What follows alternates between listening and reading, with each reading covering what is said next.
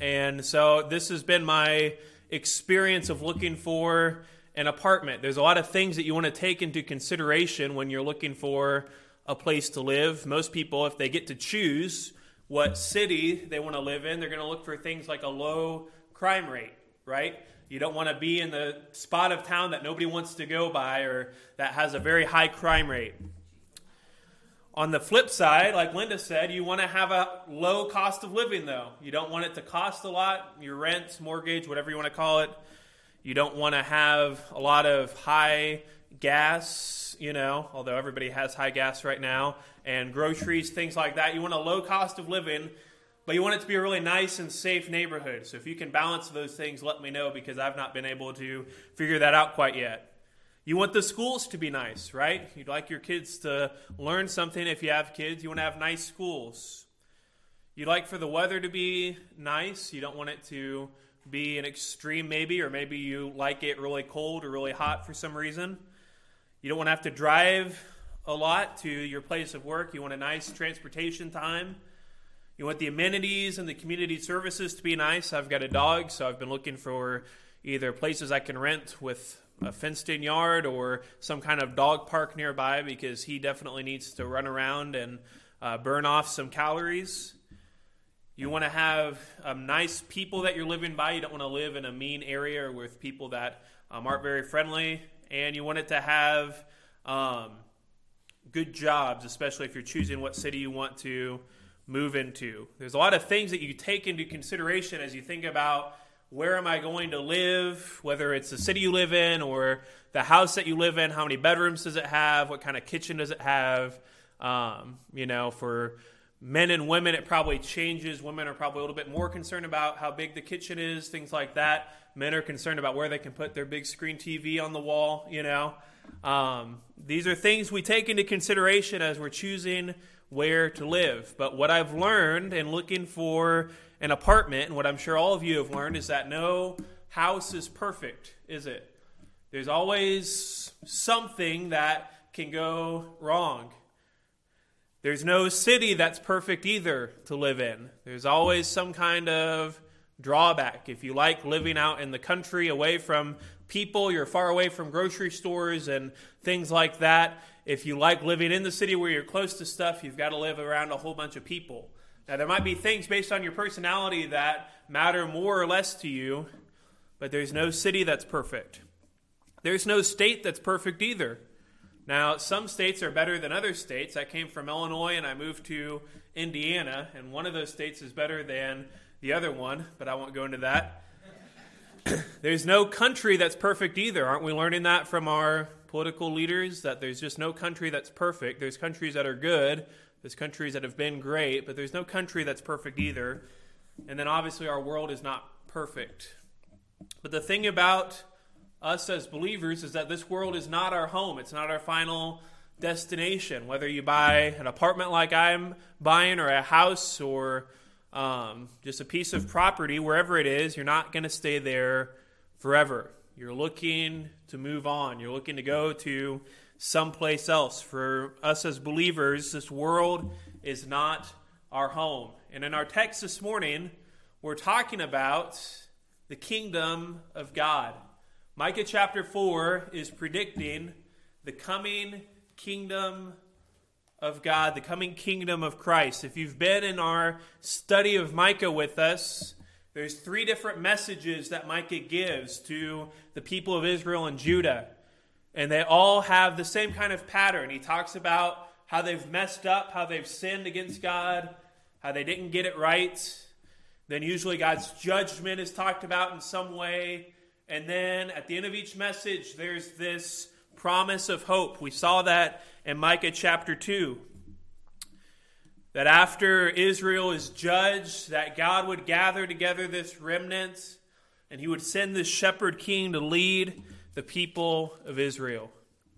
In Micah 3, which we looked at last week, we saw this sin of the people and this judgment from God. Their leaders didn't know what justice was. Their prophets were preaching or predicting the wrong things for money. Their priests were giving their own interpretations of the law for extra money. And in verse 12 it says, "Therefore, because of you, Zion shall be plowed as a field, and Jerusalem shall be a heap of ruins, and the mountain of the house of the Lord will become a wooded height." You know what they learned? Their city wasn't perfect either. Their country wasn't perfect. They'd sinned against God even as the people of God. But then we get into Micah chapter 4, and Micah chapter 4 is talking about the coming kingdom of God. We as a church believe that after the rapture and after the tribulation, there will be a literal physical kingdom here on the earth for 1,000 years where we will rule and reign with Christ. It's part of God's plan for the ages, for what is going to come. And so we're talking about the future literal kingdom that is going to be coming. That's what Micah is talking about in Micah 4. And before we get into the text, our question is why? Why are we talking about this? Why does Micah bring this up? Why are we going to spend the next several minutes looking at the kingdom of God? Why does this matter? Well, the kingdom is part of every believer's future destination, as we clearly see in Scripture. Actually, the kingdom is the culmination, or it's the completion of God's plan to rule the earth. In Genesis, God created the earth, right? He created the earth, and he said it was very good. And what did he tell man? He gave man dominion over the earth. He let Adam name all the animals. He gave Adam and Eve responsibilities to go and be fruitful and multiply and fill the earth. But what did Adam and Eve do? They sinned. They sinned against God. They messed up. Because of that, the earth is not perfect, but the earth is actually sinful. Man is given a responsibility to rule over the earth, to have dominion over the earth, but they don't get it right. But there is coming a kingdom here on the earth, physically, where Christ is going to be the king. He's going to come down and be the king, and his kingdom is going to be better.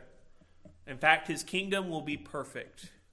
If you want to live in a perfect house, a perfect city, a perfect kingdom, then you want to live in this kingdom that we are talking about. The kingdom is a major theme throughout Scripture. It's talked about in the Old Testament several times. Christ in Matthew, it says he's preaching the good news of the kingdom of God. It is a major theme throughout Scripture. In fact, one of my professors says it is the major theme throughout Scripture, that everything in some way connects back to this theme of the coming kingdom.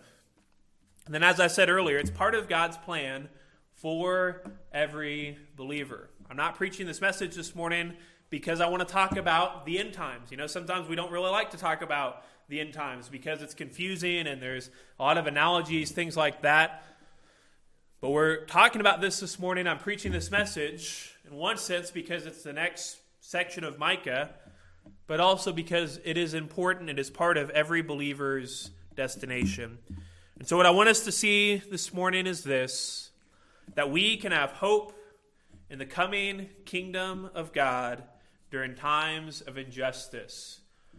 If you get sick of where you're living, if you get sick of who your leaders are, if you get upset with how things are going where you live, if you're not happy, you can have hope in the coming kingdom of God. And that hope is more than just getting a master bathroom or a full kitchen or a backyard for your dog to run around in. But that hope is in the fact that your leader is going to be perfect. So I want us to see this morning 4 reasons to look forward to the kingdom of God. And the first one is this: the kingdom will have a better capital. The kingdom will have a better capital. Look at verse 1 with me.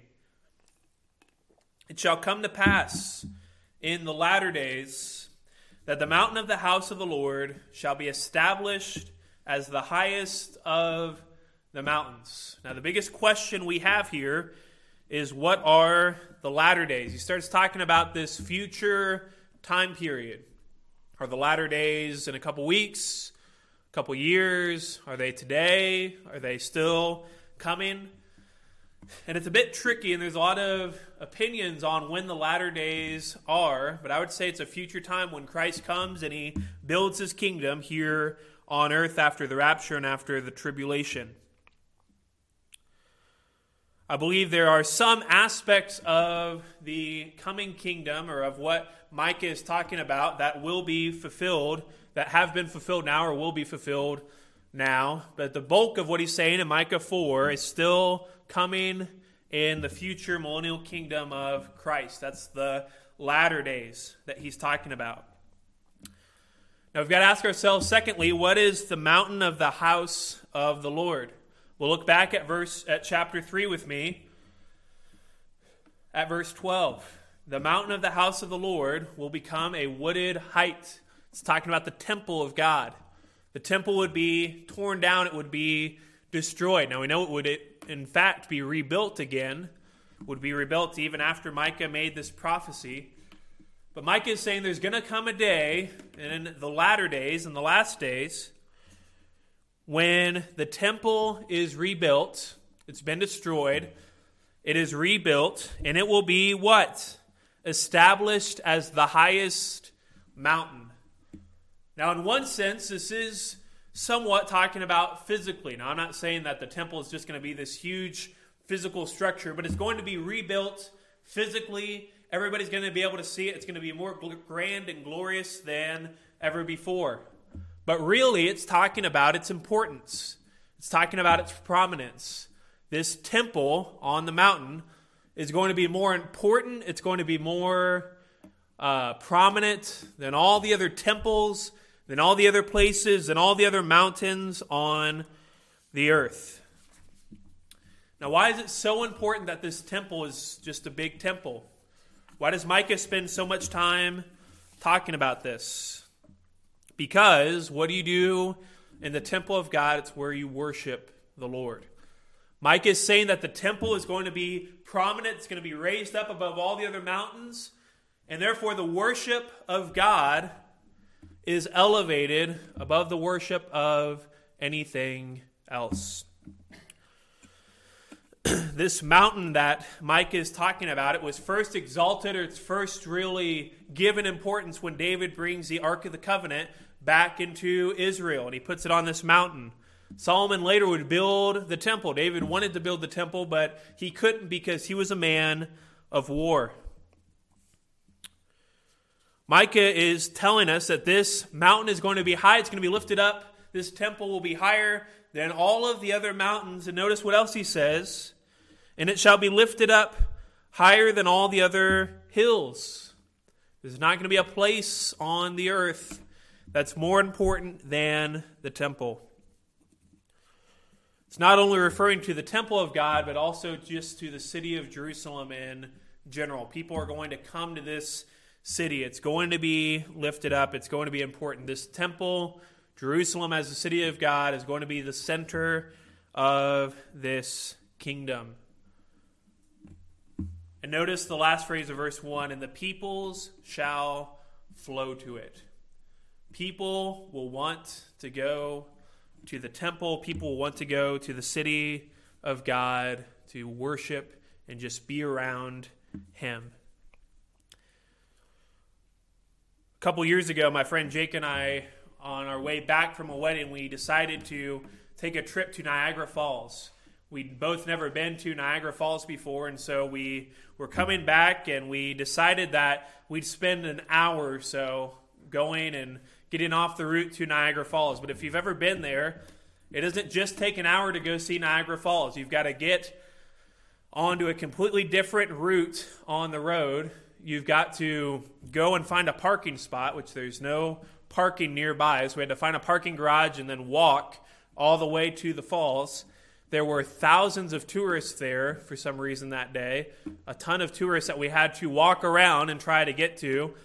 And we're pretty big guys, but we still had to kind of push our way to the edge just so we could see a little glimpse of Niagara Falls, take a picture, and then do all of that in reverse so that we could leave.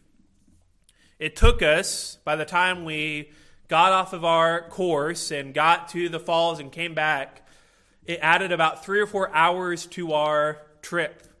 It was not just a quick trip to Niagara Falls like we thought it would be, but it was a rather long trip to the falls. Everybody, and that's really the only time in my life that I've been to an attraction like that, where it's like everybody was just rushing to see it, and you couldn't really get your eyes on it unless you were really trying. But everybody was coming to it. Mike is telling us that there's coming a day when everybody is going to be flowing to the city of God once again. You see, in the last 3 chapters of Micah, we've seen where Jerusalem hasn't gotten it right. Jerusalem's been sinful. They've worshipped idols. They've not been the city of God like they should. They weren't a very good capital city. But Micah is telling us that in the kingdom, the capital city, Jerusalem, the temple, the center of the kingdom, is going to be better. But it's not just going to be better because it's Jerusalem, but it's going to be better because it's a place where God is worshipped. The kingdom is important because one day we will have future and better fellowship with God. We worshiped God this morning. We sang several songs in praise to Him. We worship God in prayer, acknowledging what a great God He is. But one day we will have future and better fellowship with Him in the kingdom. Why will the capital be better? Why will this temple be better than anything we have on earth? Because it's where Jesus will be. It's where He will be worshipped.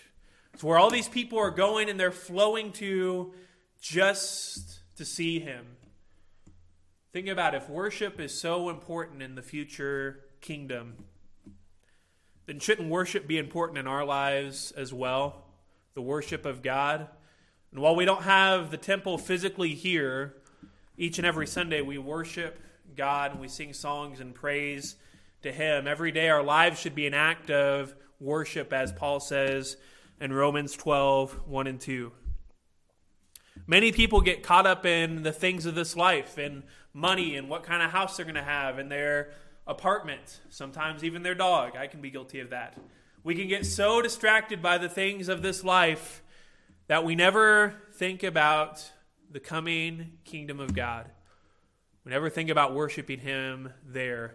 And I'm not saying this so that we're so heavenly minded that we're of no earthly good, but there are some days when we need to think about the kingdom of God so that we can do some earthly good here, so that we can have a right perspective on eternity. Pastor Reed and I used to talk about this, how there's so many pastors, and it's not necessarily wrong for them to do that, but they talk about now, relationships, things that are happening today, but they never talk about the future. They never talk about eternity. They never talk about what is going to be coming.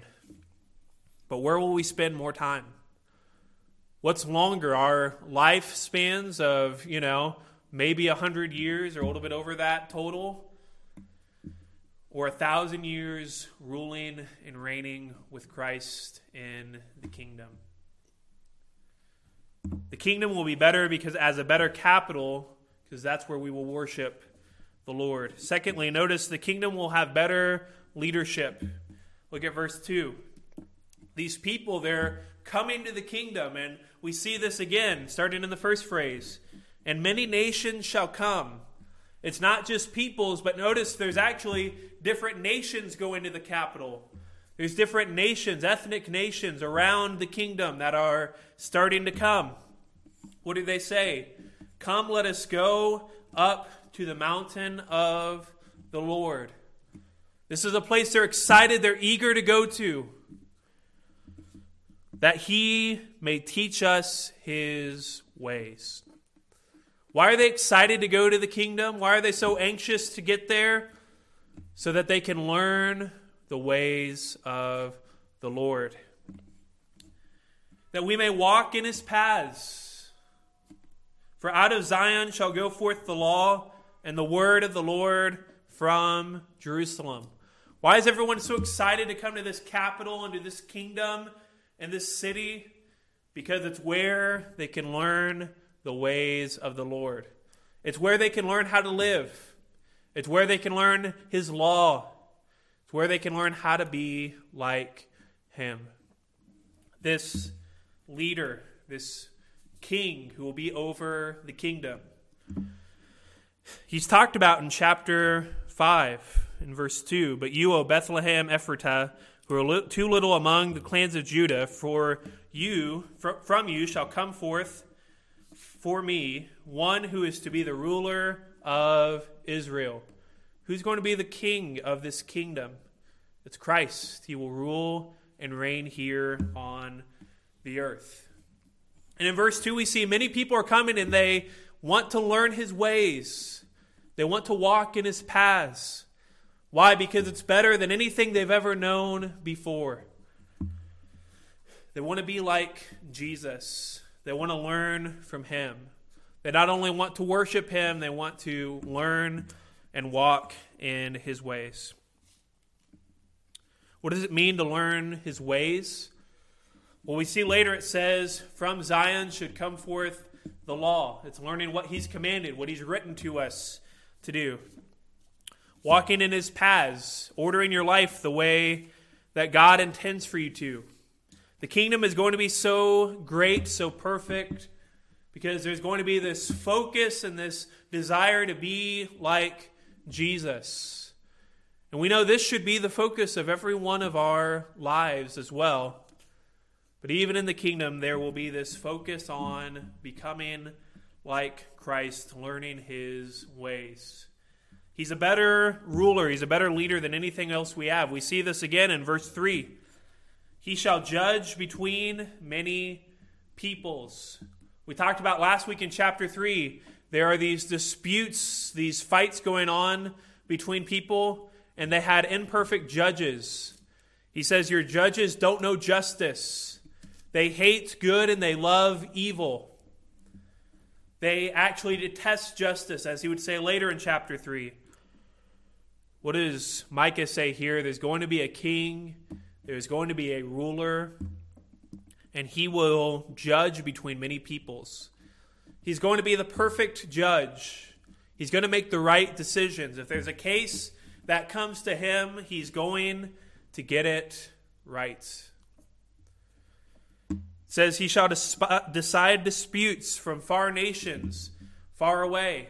These nations would come to Jesus and they'd have their issues, they'd have their problems, and Christ will decide and he will settle their disputes. It reminds me of Solomon, who as king had 2 women come to him over which baby was truly theirs. One of them had died in the middle of the night. And Solomon wisely says, well, let's just cut the baby in half, and you can have one half and you can have the other half. And what happened? The mother of the child was willing to give the baby up so that it would be okay. And Solomon knew that was the mother. Do you know what happened after that, though? The rulers, the Queen of Sheba, all these nations came and they went to Solomon. They said, you are so wise. Help us settle our disputes. We want to learn your wisdom. And in a much more grand and glorious and powerful way, this will be what Christ does in the kingdom. Many will come to him and they'll have disputes and he will help them solve them. He will be a better leader. Everyone will want to be like him. Everyone will want to learn his ways, his paths. They'll want to love and worship him. This would be so different than the leadership that Israel had. It's so different than even leaders that we have in our nation today. Do you ever get frustrated with the leadership, either in your city, in your state, in your nation? Do you ever complain about the news, things that people are doing, decisions that leaders make? I'm sure nobody in our church has ever done that. Gotten upset about what leaders have done. Heard about a prosecuting attorney in Virginia the other day who said that he would not prosecute any women who decided to have an illegal abortion if Roe versus Wade was overturned. That he wouldn't prosecute them, that he actually wouldn't uphold the law as the prosecuting attorney. very crazy. What a crazy world that we live in. Those whose jobs, who have been voted and appointed to uphold the law, would outright say that they would break it. Do you think we need better rulers? Do you think we need better leaders in our world today?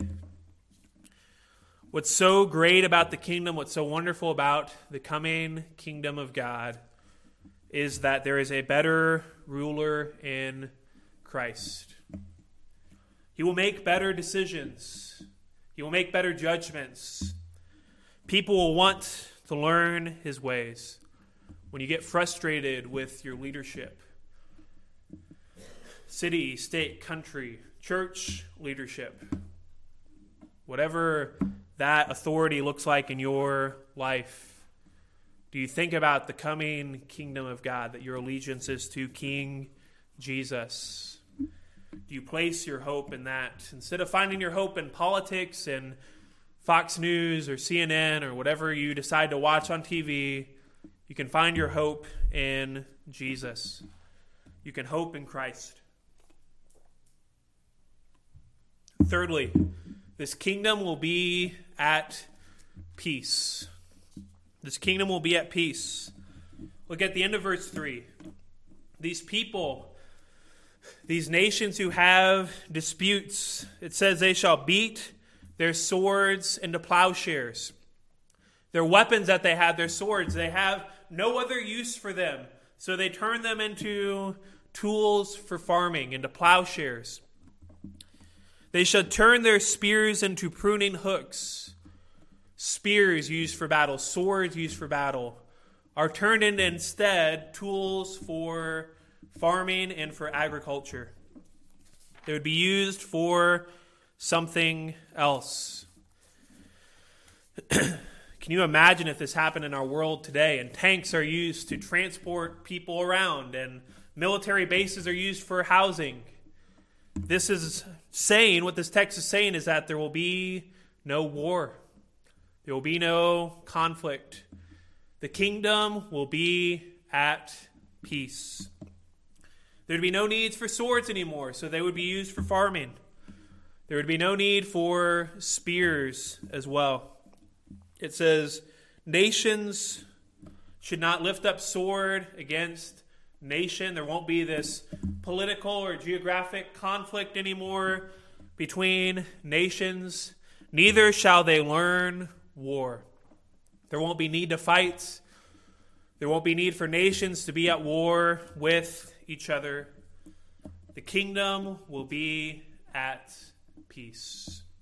Do you ever look at the news today, all the wars that are going on, the war in Ukraine, the war on terrorism, all the wars we've had throughout our lifetime, and just pray and hope for peace? There's only going to be one time when there is true world peace, and that is during this future kingdom. These people who are at peace, and why are they at peace? Because Christ is there. He's settled these conflicts. He's defeated the enemy. The nations are at peace with each other. There's no need to fight. This text isn't talking about gun control for today necessarily. I don't want you to think that I'm trying to take away your guns or anything, but rather that there's no worry about war. There's no worry about security. They're at peace during this kingdom. This is the freedom and peace that so many people who have gone to war have fought for, that so many people have envisioned, this idea that we can live at perfect peace with others. And notice verse 4. Instead of going to war, instead of fighting, what will people spend their time doing? But they shall sit every man under his vine and under his fig tree. Instead of going to war, fighting, learning about war, what will all these guys be doing? Well, they'll just be sitting under their trees. They'll just be hanging out, shooting the breeze. The vine trees, the figs, they were some of the most expensive and wealthy crops that you could have in that day. It's a sign that the nation will be at peace, the kingdom will be at peace, and it will be wealthy as well. It'll be a time of great prosperity for them. They'll have everything figured out. They'll have everything they want. It's even better than retirement. They've got it all right there. And all they do is just sit under their vine and under their fig tree. And look at that last phrase. And no one should make them afraid. What enables these people to just sit there, shooting the breeze, not worrying about anything? Well, there's no one there to make them afraid. Why? For the mouth of the Lord has spoken. When God speaks, everything is at peace. If you think about just even the voice of God throughout all of time, when God spoke in Genesis, what happened? The world was created. Everything you see before you today is a result of God speaking. When God speaks to people, man is created. When God speaks, man was created. And he said man was very good. When mankind sinned against God, God simply spoke, and they were separated from him for all of eternity. When Christ was baptized, God spoke and he said, "This is my beloved Son in whom I am well pleased." And then when Christ died on the cross and said, "It is finished," God spoke and we were given redemption through Jesus Christ. The power of God speaking through creation, through all of history, we even see it here. People would not be afraid, for the mouth of the Lord has spoken. Do you want future peace? Do you want future security, prosperity, wealth? It is coming in the future kingdom of God. There's so many things we do to feel secure, and they're not wrong things. It's right for us to lock the doors when we're in the house by ourselves, or if I'm in the church by myself. We lock the doors sometimes. It's right for us to sometimes have security systems, to sometimes carry firearms, to have a military, to have people to watch over and fight wars and be defenses. It's right for us to have police, security at different banks and institutions, at colleges. Those aren't bad things. Those are things we even need for the world that we live in today, because we're not at peace, because man is sinful, because man's heart is depraved. But we don't find our ultimate peace, our ultimate rest, our ultimate security in locked doors and security guards and guns and home security systems. We find our peace in Christ. We find our peace in the fact that he has spoken. That he's spoken to us throughout his word, throughout time. And that one day in his kingdom, we will be at peace. This kingdom will have a better capital. This kingdom will have better leadership. It will be at peace. But maybe the most important and the greatest aspect of the kingdom is lastly that it will be the Lord's. It will be the Lord's. For all the peoples will walk in the name of its God. All the other nations, this is talking about a time present for Micah. All these other nations will walk in the name of their gods. Some people followed Baal, the Canaanites. The Philistines followed Dagon. Some of the people of Israel worshiped false gods. All these nations would worship after false gods. But he says, we will walk in the name of the Lord our God forever and ever. What is so great about the kingdom is not just that it'll be at peace, is not just that it has better leadership, is not just that it has a better capital, but that it's a nation under the Lord. You think of one nation under God, this will be a kingdom that is truly under the leadership and lordship of Jesus Christ in a way like no other nation before. It's also a reminder for us today that as believers in Jesus Christ, it was a reminder for them as the people of Israel to walk in the name of the Lord their God forever and ever, to be devoted to Him.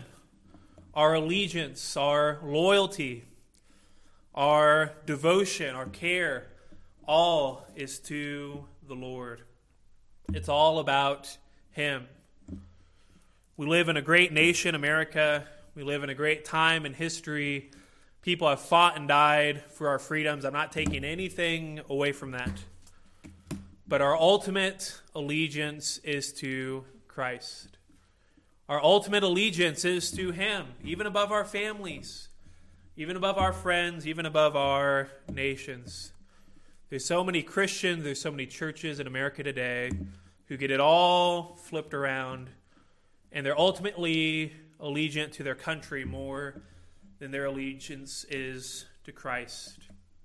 That should not be us as believers.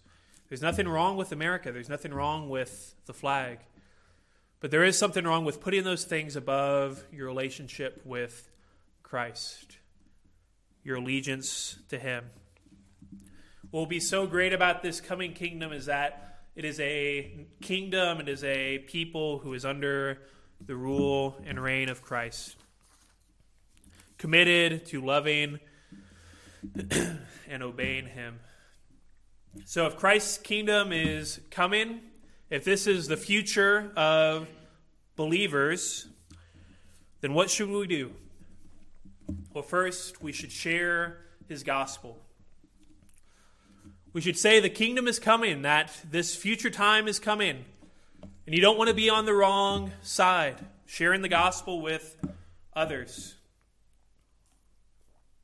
Secondly, we want to share His gospel. We also want to read His word. Read the Bible. Know what it says. This is what we're going to be doing in heaven, learning His ways, following His paths.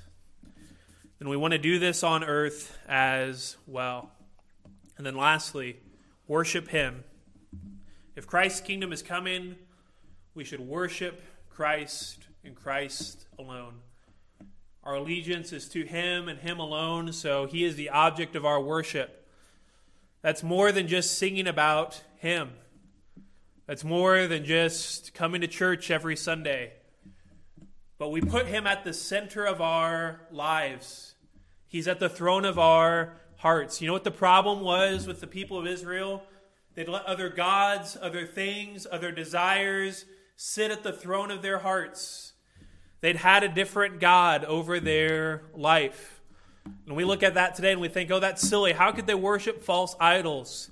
Yet each and every one of us has something in our lives that we want to put in the place of God, that we want to control our worship, that we want to spend all our time doing, focusing on, caring about, when we should worship Christ, when He should be at the center of our lives. What a shame would it be to get to heaven, to enter this kingdom even here on earth, and look at Christ and say, I didn't worship You like I should. There were times in my life when I let other things sit on the throne of my heart, dominate my desires, have my satisfaction, and I wasn't focused on You and You alone. Christ's kingdom is coming. We should share the gospel with others. Tell them of this coming kingdom, this future peace that we will be at. We should read His word, and then we should worship Him and Him alone. Let's pray. Father, we thank You for Your word. We thank You for the message of the book of Micah, that there is no God like You. There is no one like You at all. There's no one, there's no kingdom, there's no nation like Your coming kingdom, Lord. We're privileged to be here worshiping You this morning.